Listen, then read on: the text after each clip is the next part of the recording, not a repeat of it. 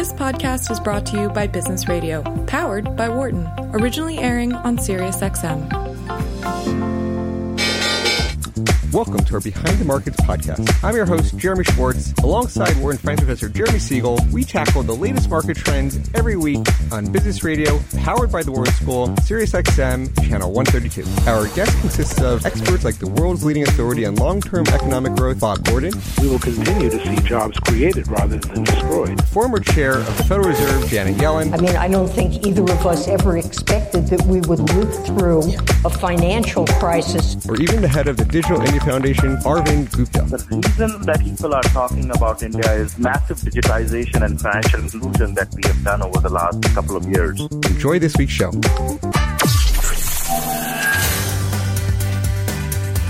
Welcome to Behind the Markets here on Business Radio, powered by the Wharton School. I'm your host, Jeremy Schwartz, Global Head of Research at WisdomTree. My co-host is Wharton Finance Professor Jeremy Siegal, author of Stocks for Long Run and The Future for Investors.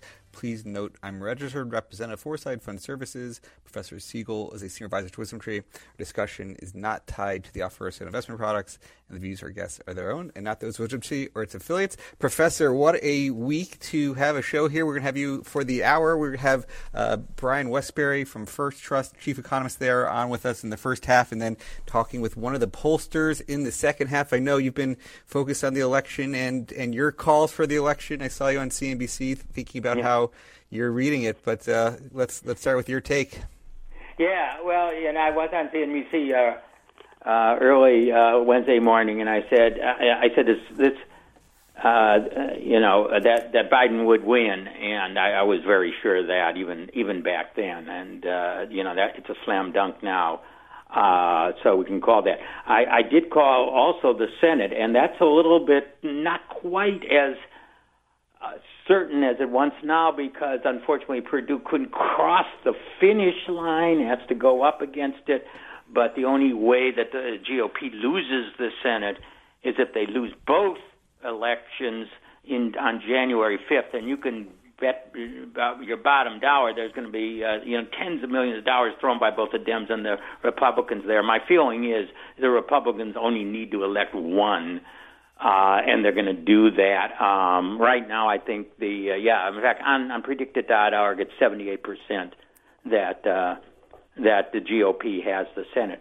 I mean, given what could have happened, this is an excellent scenario for the market. I think that's one reason the market rallied. I mean, you have a Biden president, but you have the Senate. Staying in GOP hands stops any radical measure, stops a tax increase. Wow, what could be better than that? And as I pointed out on Wednesday morning, I mean, Biden is known to go across the aisle.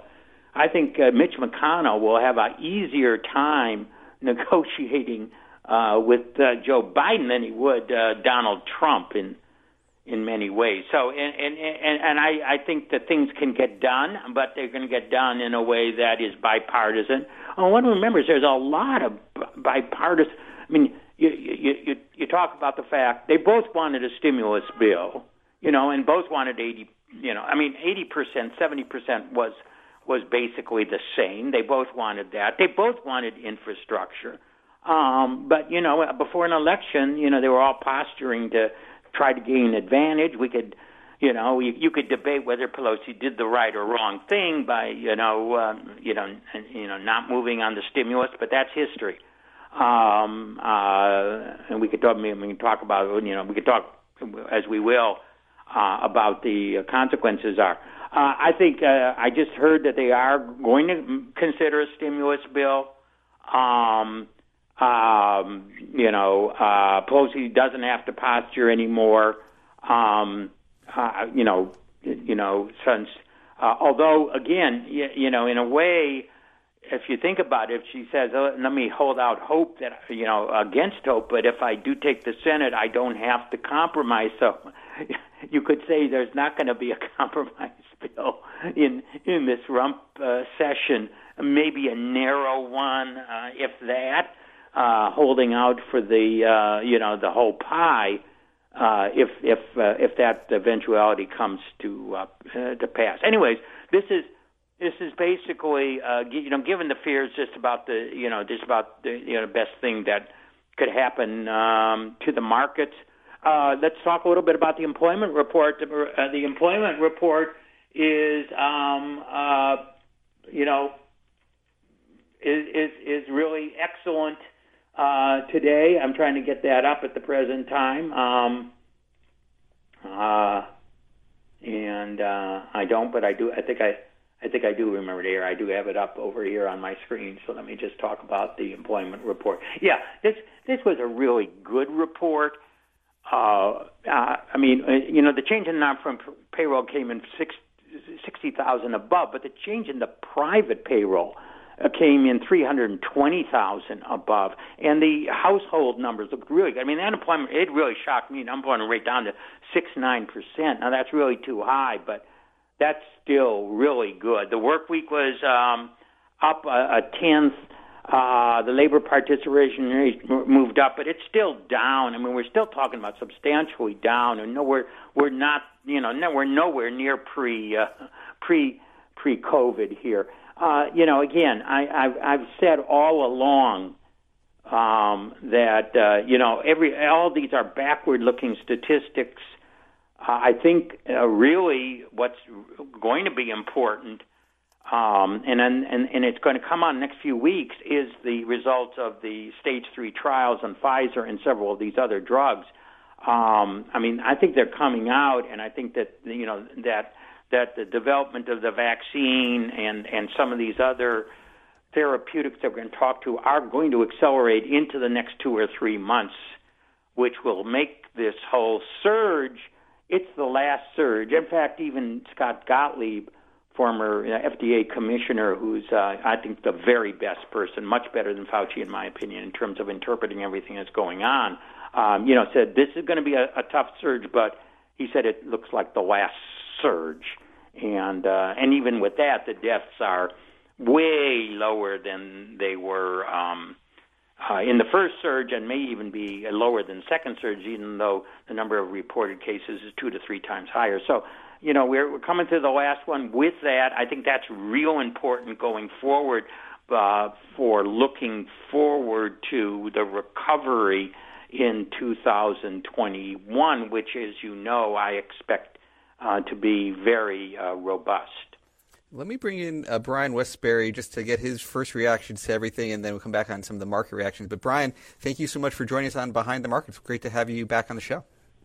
Hey, Jeremy, it's great to be with you. Yeah, good to be with you, Brian. Both Jeremys, so thank you for having me. Brian, what do you think of what I said? Are you agree, disagree? Let's have a good argument here. You know what? I can't really have a big argument with you about that. I agree with exactly what you said. I'm going to probably say it a little differently. Okay. I look at I kind of back up sometimes in these election years and think about what the electorate as a whole, like a living being, like an amoeba, or however you want to think of it, is really trying to tell us. And I think with the Senate staying red, the House hopefully turning more red, picking up about 10 seats, and the White House, barely going blue to Joe Biden.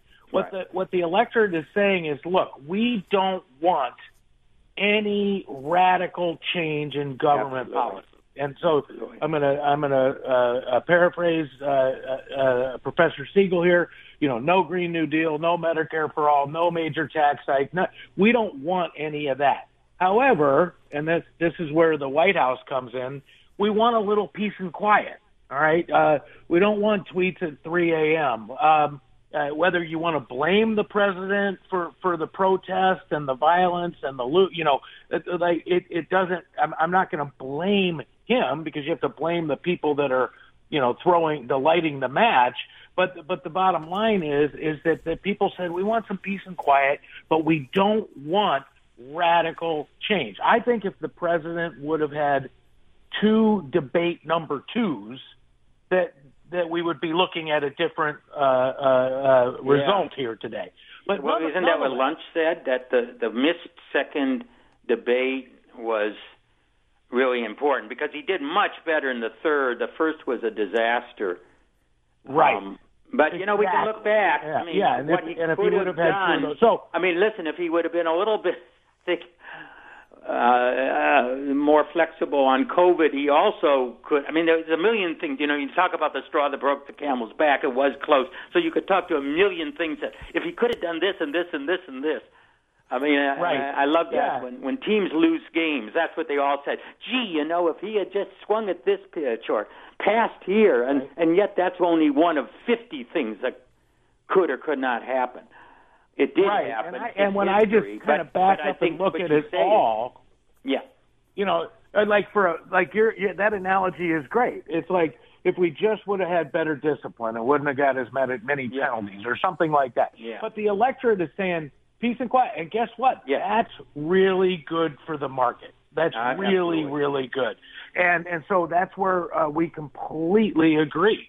I think, the biggest loser, in my opinion, of this, you could probably dig deeper, is the state of Illinois. The governor in the state of Illinois wanted a big tax hike. Yeah. And he didn't get it. It lost. It's a constitutional change, 55 to 45, which is that's just one of the amazing. bluest states around Illinois. Yeah.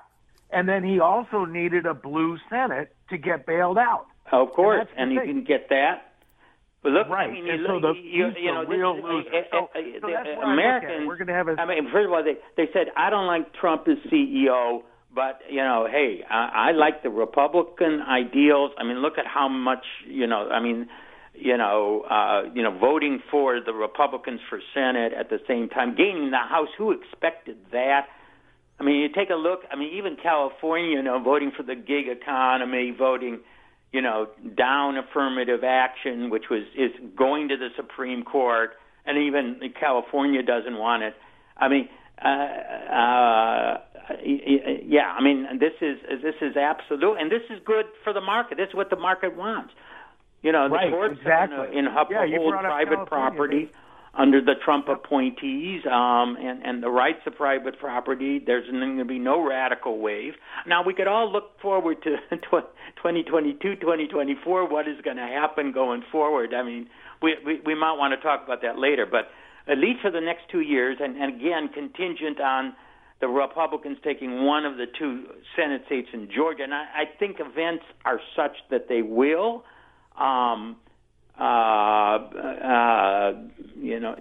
Very honestly, but especially if the virus calms down, vaccines come in, and I think a lot of those first of all, I think a lot of Georgia GOP are not happy about losing the state of Georgia to Biden, and they're going to really rev up their forces and come on, guys.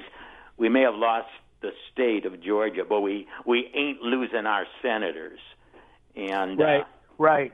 And if you look back in history, I know you know this, we all do, but just to remind everyone that when there are special elections for the party against the party that won the White House, because this happens, it's not massive, it's not all the time, but it happens often, that they typically go against the White House.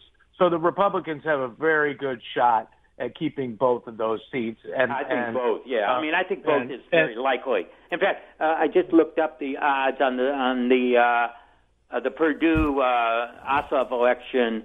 It's now 69% on the special, which is going to be a little harder because they have a really pretty charismatic guy in Warnock there. It's 64% for Republicans, and the whole thing about either of one or two is 78%.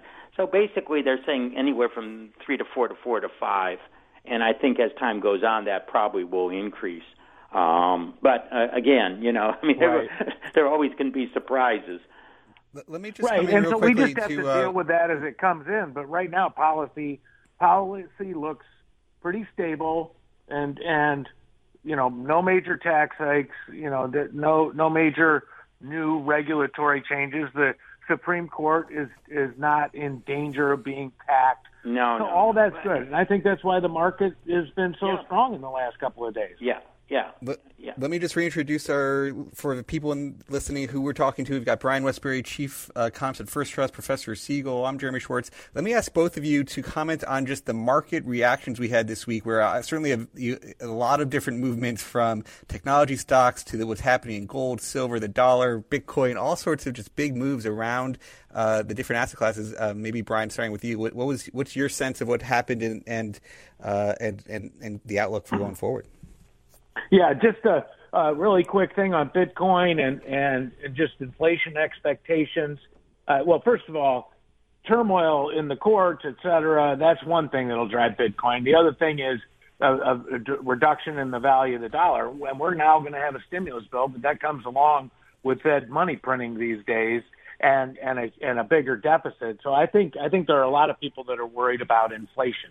On especially the big tech side, I mean, the NASDAQ soared. And what I would argue is that it's almost like the lesser of two evils for big tech. You know, on one hand, you might have had Senator Warren, who wants to break them up like they're big monopolies. On the other hand, you have Senator Cruz, who wants them to stop censoring. And I actually believe that if these big tech companies were to stop censoring, let's say, I actually think they would be more valuable in the market. I think they're hurting their own value by stepping in and saying what they think is good and bad. That's not what people join for. And I think in the end, they're better off by leaving things more free. And just in general, the market was down big last week. I'm not going to say it was because they expected a blue wave or a red wave, but they just didn't know what was going to happen. And now with divided government, markets, in a sense, like that. It's less change in the future. All the things that we've just talked about. But at least those are my thoughts. I think there was and not big tech. Yeah, I think there was a lot of last week there was a lot of put buying. I think a lot of hedging. I mean, when you saw the VIX at 40, I mean, my God, that shows you how much put buying there was, because to widen the premiums that high, and when there's put buying, there's offsetting pressure on the market. And now, now that there's, Trump will fight in the courts, but there's, no chance. So, I mean, all that protracted, it's basically gone. Again, there's a little uncertainty on the Senate, but there's a feeling that that's there. I mean, and Trump lost decisively enough that I don't think his supporters are going to launch any riots. I mean, I'm not saying there's going to be no disturbances, but a lot of fear. I mean, I live in a city. I mean, places were boarded up, places were, some places had closed. I think that they will be all reopening over the time. So I think that now those puts, the pressure on the puts, and that's caused a lot of this basic jump up that we see here on that. So and I agree with you. Basically on the tech side, one should remember that there's election every 2 years. There actually are a number of Republicans up in 2 years. One of ours, Senator Tooney, who has been a Republican, has announced his resignation. So, that'll be an open contested seat. And actually, the Democrats don't have a lot of contested seats in 22. But I think just the idea we're not blue wave. The radicals on the Dem is not what America is about. And it's interesting to speculate. I often thought that if Trump had actually won, the left could have taken over the Democratic Party. See, the public, they don't want moderates. We've got to give people like Bernie Sanders, of course, it wouldn't be him, but any of the younger versions, a chance.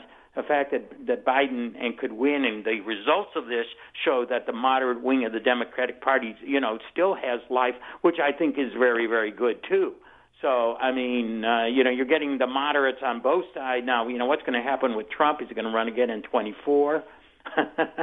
I would not put it past him, and, that's going to be the interesting thing. What do you think, Brian, about running again in 24? I think he will. I do not think he has gone from the political scene. He did not. The polls were wrong. There was no blue wave. And I think it's, in a sense, it's a validation of his policies. I mean, one of the biggest loser, I think, is Illinois. One of my biggest worries about American policy in the world is what's now going to happen in the Middle East. Because we had 4 major – Saudi Arabia is on the edge of normalizing relations with Israel. And that should happen. And we want – the world – should want that to happen, but it never would have happened under Biden Obama.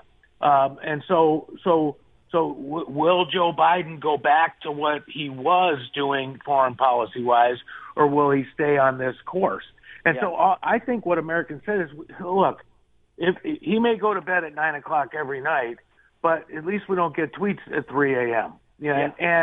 And I think that's part of what they said. To go back to just last week and the put buying and the VIX, I always believed that this fear of a contested election and the uncertainty factor was overblown. I mean, in other words, the market was overly worried about a contested election. I agree with you, but I think it happened last week. No, I do agree. And it was unwound, as you said, this week. Yeah, I agree with that. I thought it was a buying opportunity, but let me kind of explain my this matters for the future, because what I was saying is that in the middle of that so-called worry about contested elections, we are going to have great earnings and we are going to have extremely low interest rates. And earnings now, so far, S&P 500 companies, I believe, are beating in the 82 to 83% range for the third quarter, and we basically have 0% short rates and 0.7% 10-year, and that kind of environment is awesome for stocks, and eventually all the uncertainty goes away. You mentioned a vaccine a couple of times. That eventually, the uncertainty whether that comes or not will go away. So I've always believed, people overplay uncertainty, and that if they sell off the market or buy the market too much because of some fear or overjoy, if they get too greedy or too fearful, then there's opportunities for investors who can pay attention to the fundamentals. And I always believe the fundamentals around the election, put it aside for a second, we're going to be really good for the market. And that's another reason, Jeremy Schwartz, that we've seen this nice bounce in stocks this week. Yeah, well, first of all, Brian, you're just reiterating my thesis of stocks for the long run. People, are often overreact, and we all know all the bear markets. America has come back from 57 bear markets in its history. It doesn't mean they're not going to happen again, but I mean, it's sticking through those tough times. Yeah, I mean that, and that's exactly true. I want your opinion on value growth in 2021. Right. Given the current situation, we recently had it wasn't a debate, but I led a kind of a mini conference online 2 weeks ago with Mobius, Cliff Asness, and Joseph Lakonishok, value investors on their opinion. What is your opinion on that going forward? Yeah, I mean, I'll just say this relatively briefly because I think growth is. I mean, if you look at the outperformance of growth versus value, it's unprecedented. I can't rip you off all the numbers right away, but this and it will correct. But let me kind of simplify it, and at least this is the way I look at it a little bit.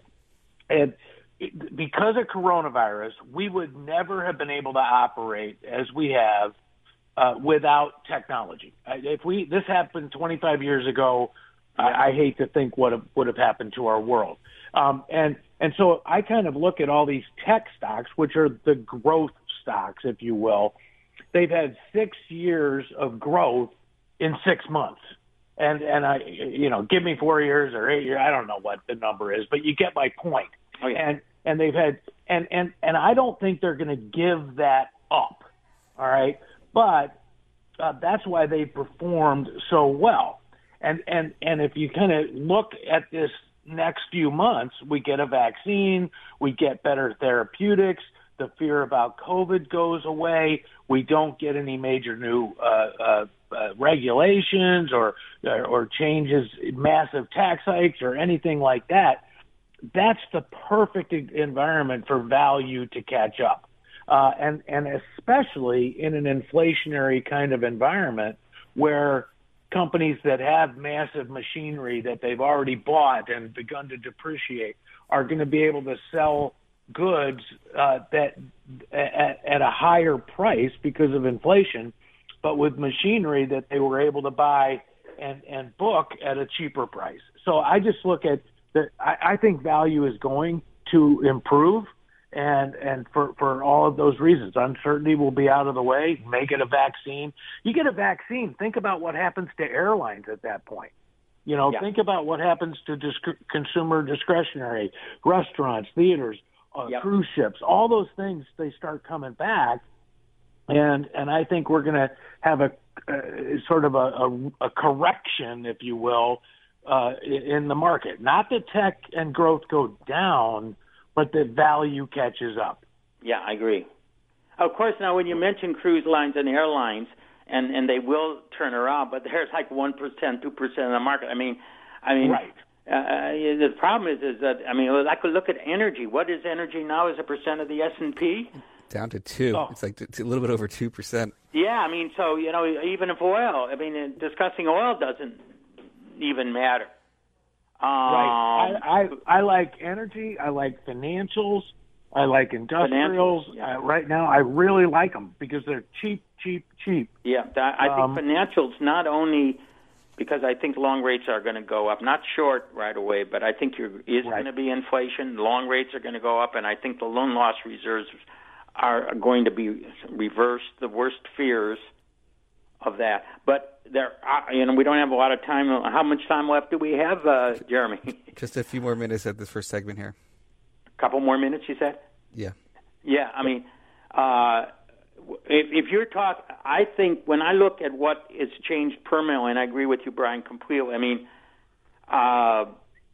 Business travel, not leisure travel, but business travel down, and commercial real estate, in other words, office space. Yep. I think those are two anything else that you think, those are going to be permanently down.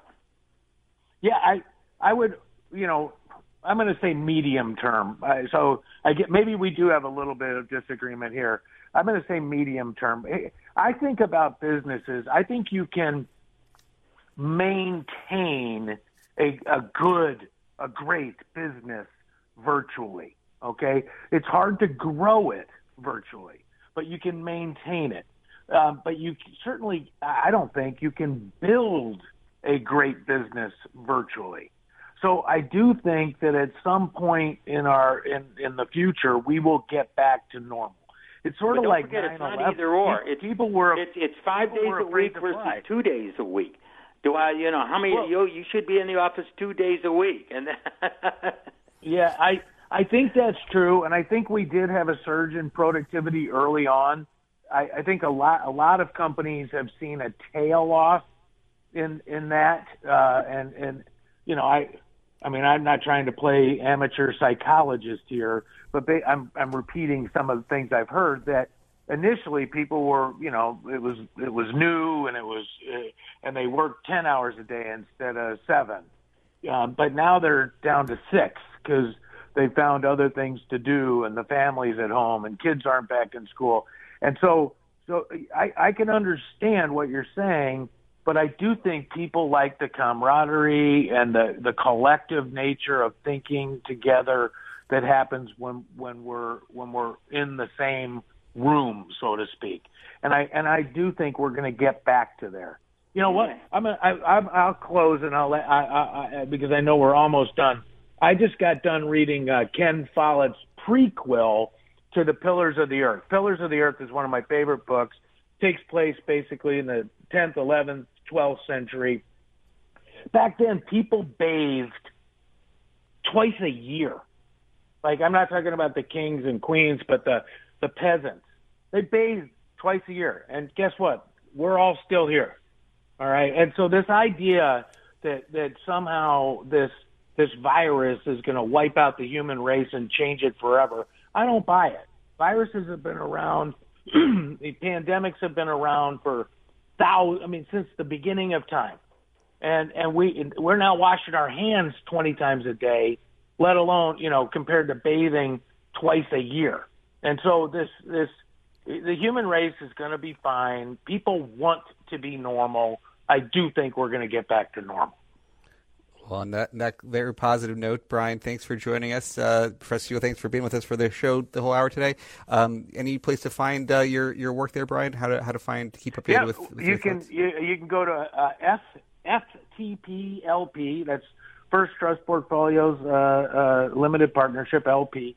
FirstTrustPortfolios.com and find our blog and all our research. I'm also on Twitter at Wesbury with no T. Very good. Thank you so much for joining. Let me just introduce John Zogby, the founder and senior partner at John Zogby Strategies. He's a pollster. Been doing this for 4 decades, and we're here to talk about this current election, where pollsters went wrong in his view. John, welcome to Behind the Markets. Thank you. Good to be here. Maybe you could tell us a little bit how you were handicapping polling the current election here, and where you think people, if anything, got things right, got things wrong. How's your read? Well, as far as my own polling was concerned, I had it a much closer race. In early October, down to a 2-point race, Biden leading, and then bump up in the last week, the Sunday before the election, it was actually 5.8% Biden lead. We had Biden at 49 and then rounded Trump at 43. So we did underestimate Trump, but we still had a much closer race. I never saw it as a double-digit race, and as I looked at a number of my colleagues, mainly those, I'll call them in the New York and metro areas, who are with the networks, and those who are with the universities, I always saw a considerable oversampling of Democrats and a considerable undersampling of Republicans. This is not a new issue. This is something that I've noticed ever since I've been doing this very publicly in the early 90s, that this has been kind of an endemic problem. But I think it was particularly acute this year. And, this is getting to be a long answer. I'm happy to tell you why, but any questions on what I've said so far? This is John. This is Jeremy Siegal. So, Hi. I agree with you. Things and were I should point out, I'm a Democrat, so so it's not that I have any sort of partisan edge to any of this. I just want to get them right. Yeah. But when you're looking at what happened here, Mm-hmm. are you? I don't know if you also are you surprised that it looks very likely that the Republicans keep the Senate? Are you surprised at an actual gain in the House? I certainly didn't expect it, although I don't follow the House races as closely as the Senate and the presidential. What surprised you of the results that we have? Well, since I did not poll any state and congressional races this year, I'm surprised because I had to rely on the polling that was out there. And unlike 2016, where I'm prepared to defend the polls. I thought that they captured the trends and got things a whole lot closer then. This time around, they just blew it. And as I look back, I think it was the fact that they just simply missed a substantial Republican turnout. And I think there are reasons for it. I'm going to suggest a few. The first is that we have finally come to the point where the telephone is almost useless as a market research tool. It's not only the technology. These days, 70% of your sample has to be by cell phone. The response rates on cell phones are dismal, and they also prevent you from asking 40, 50, 60 questions to get into the heart and soul of who these people are that you're talking to. So for example, we don't just ask who you're going to vote for among the following candidates. We want to know a bit about you and about your community and your demographics and what drives you and so on. So I think that's problem number one. John, you're bringing up, let me pause you here, because this is all, you're bringing up the very issue. When someone calls me on a poll, I hang up. I don't care. I will not answer a poll. What is it in it for me? Why? And I'm an older generation, but I hang up. And the younger generation hangs up if they don't know it. They'll never answer a poll. It doesn't even matter on the cell phone anymore. Why would anyone answer? Someone comes in and asks me for, what is it in for me to give them any information? Well, I think that's a very good point. I go back to 1984 when everybody had a landline where you could draw a good sample, and when, believe it or not, socially and culturally, 2 out of 3 people who you got on the telephone said, sure, I'll do a survey. Now the response rates are, you're lucky nationwide if they're 10 to 15%. Then you know what? They're going down.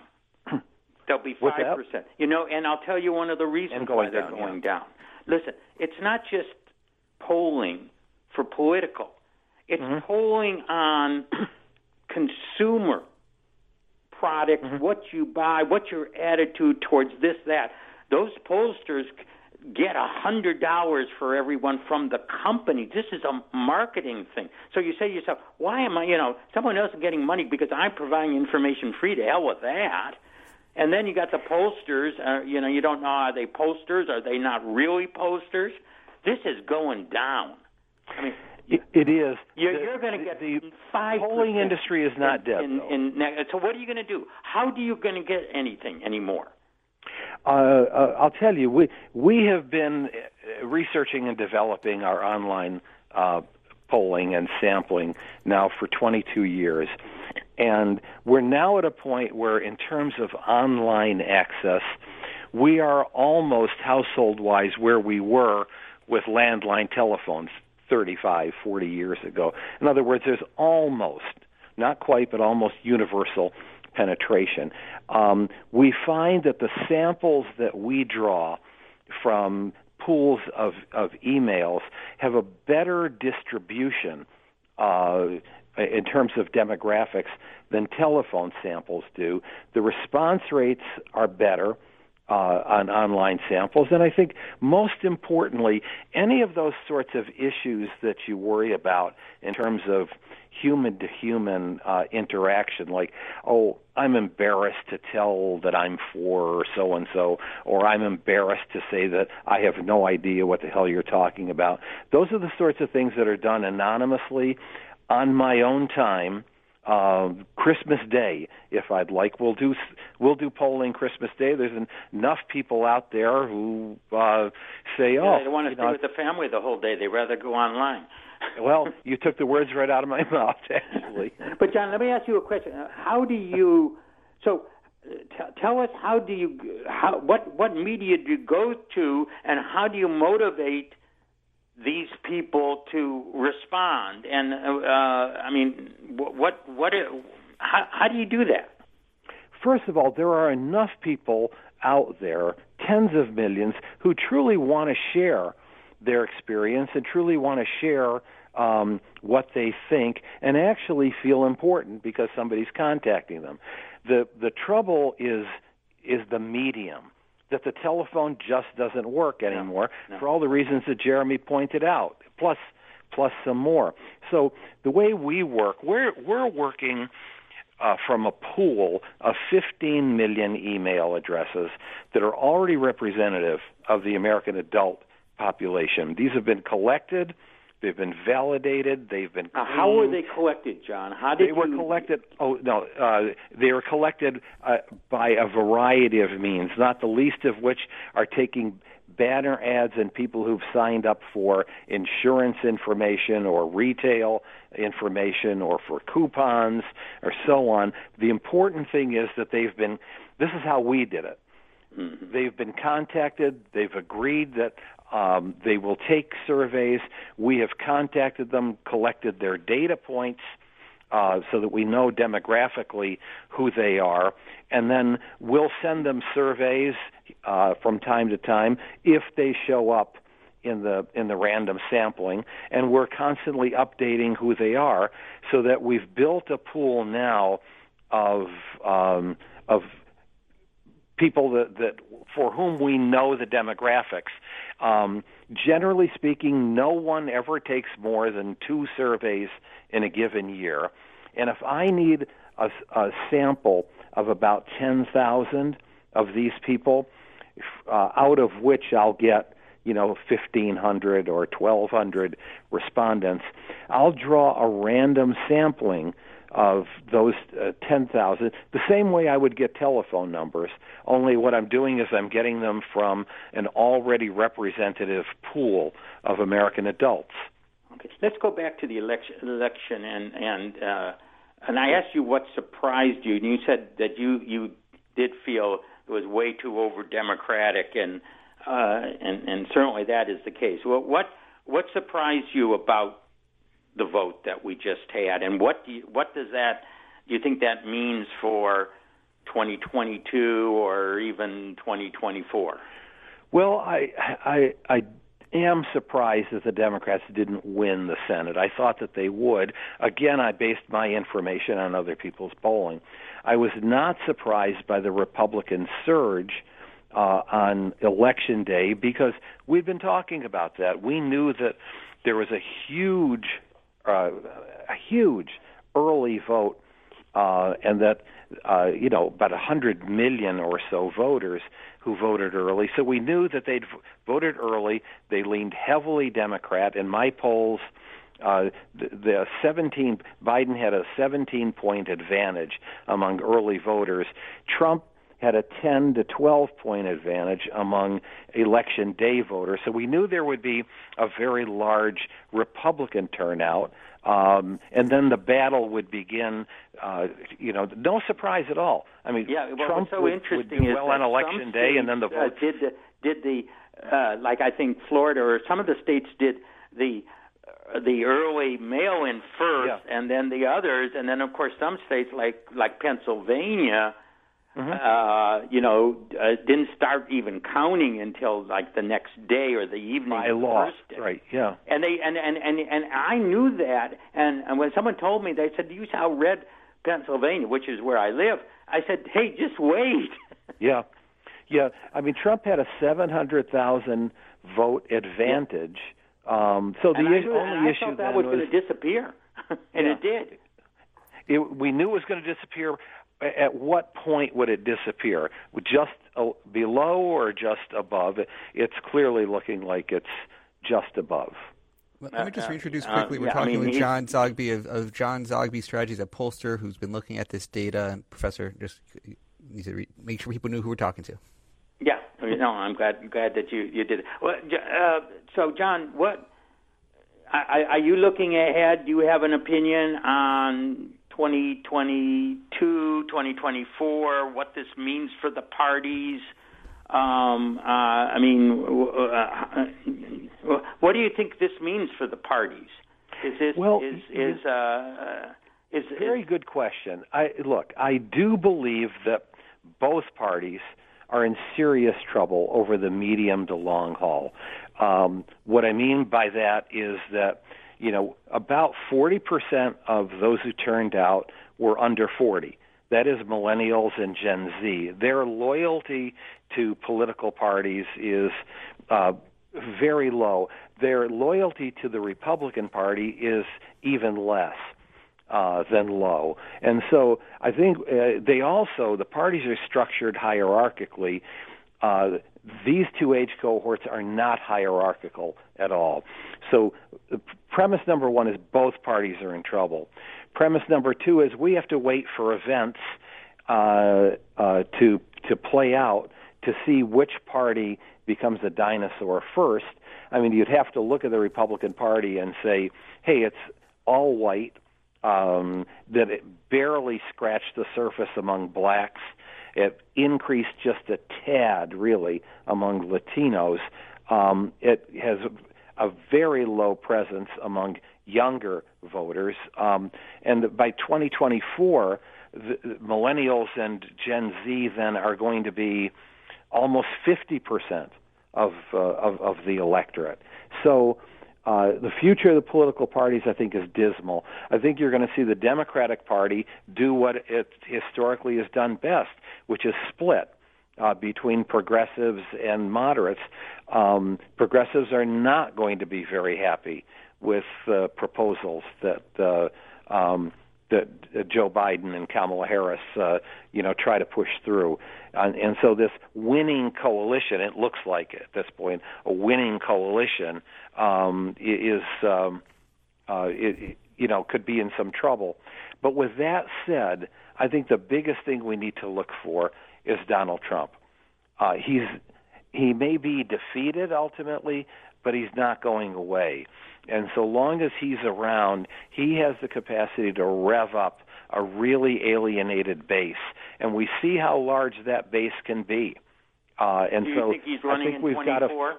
I don't know if he'll run in 2024, but what I do know is that he'll be a large presence over his base and throw the entire legitimate political discourse out the window. Well, but I think he's got to run. I mean, I think he will run. I'm not, it's not 100%. And I think honestly, he has a strong thing. But if he's not running and he's not on that ticket or anything like that, it's a different ball. It's a different ball game. I mean, you're the pollster. When you take a look at what happened in 2018, where the pollsters did pretty well. And because they didn't have Trump on the ticket, and honestly, even when Trump went and campaigned for a number of people, it's very questionable how much he really boosted them. I don't know. I mean, I think if he doesn't, he'll have a big presence, but it's very, very different. Now, if he's running in 2024.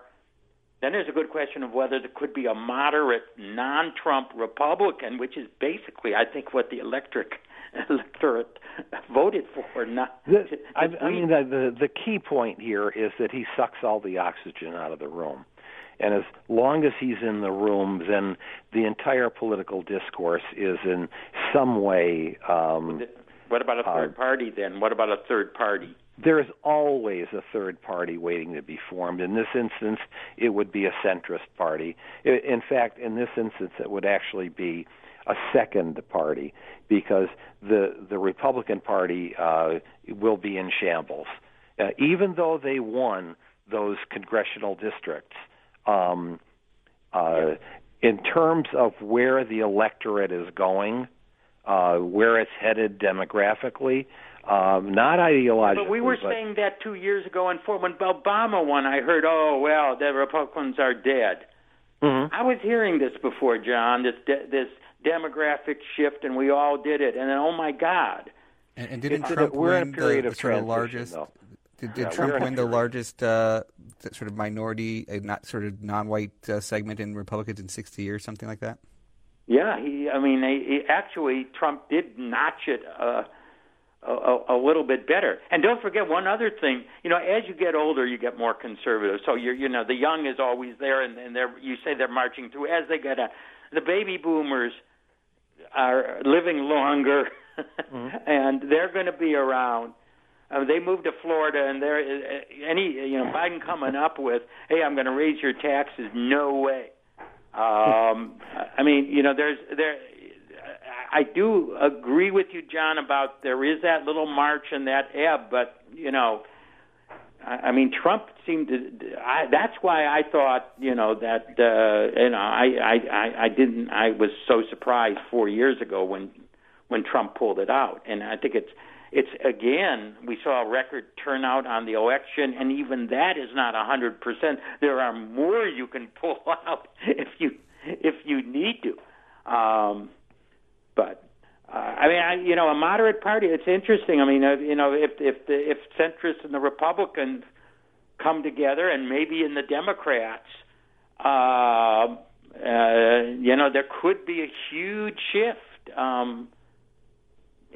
It is interesting how polarized a lot of these 2 to 4 years.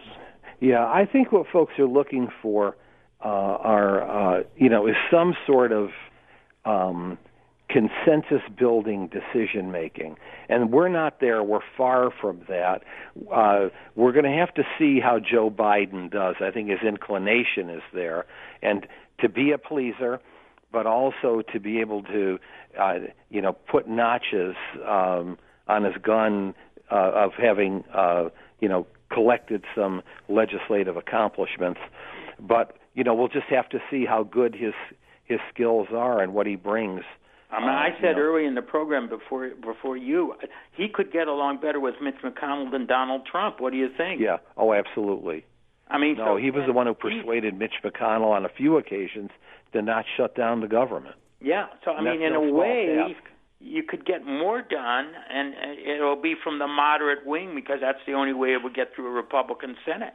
I think more could be done. I think you can get an infrastructure bill now through. Both of the parties have touted it, but Trump so polarizes it that if it isn't just one way or the other, no one's going to get it through.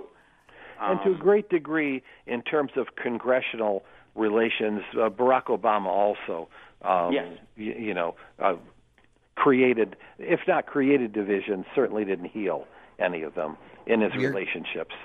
We are going to have to come to the end of our program. John Zogby from John Zogby Strategies of Pollster. Really interesting during this election. What are the lessons we could learn? Thank you so much for joining us to discuss your work here, John.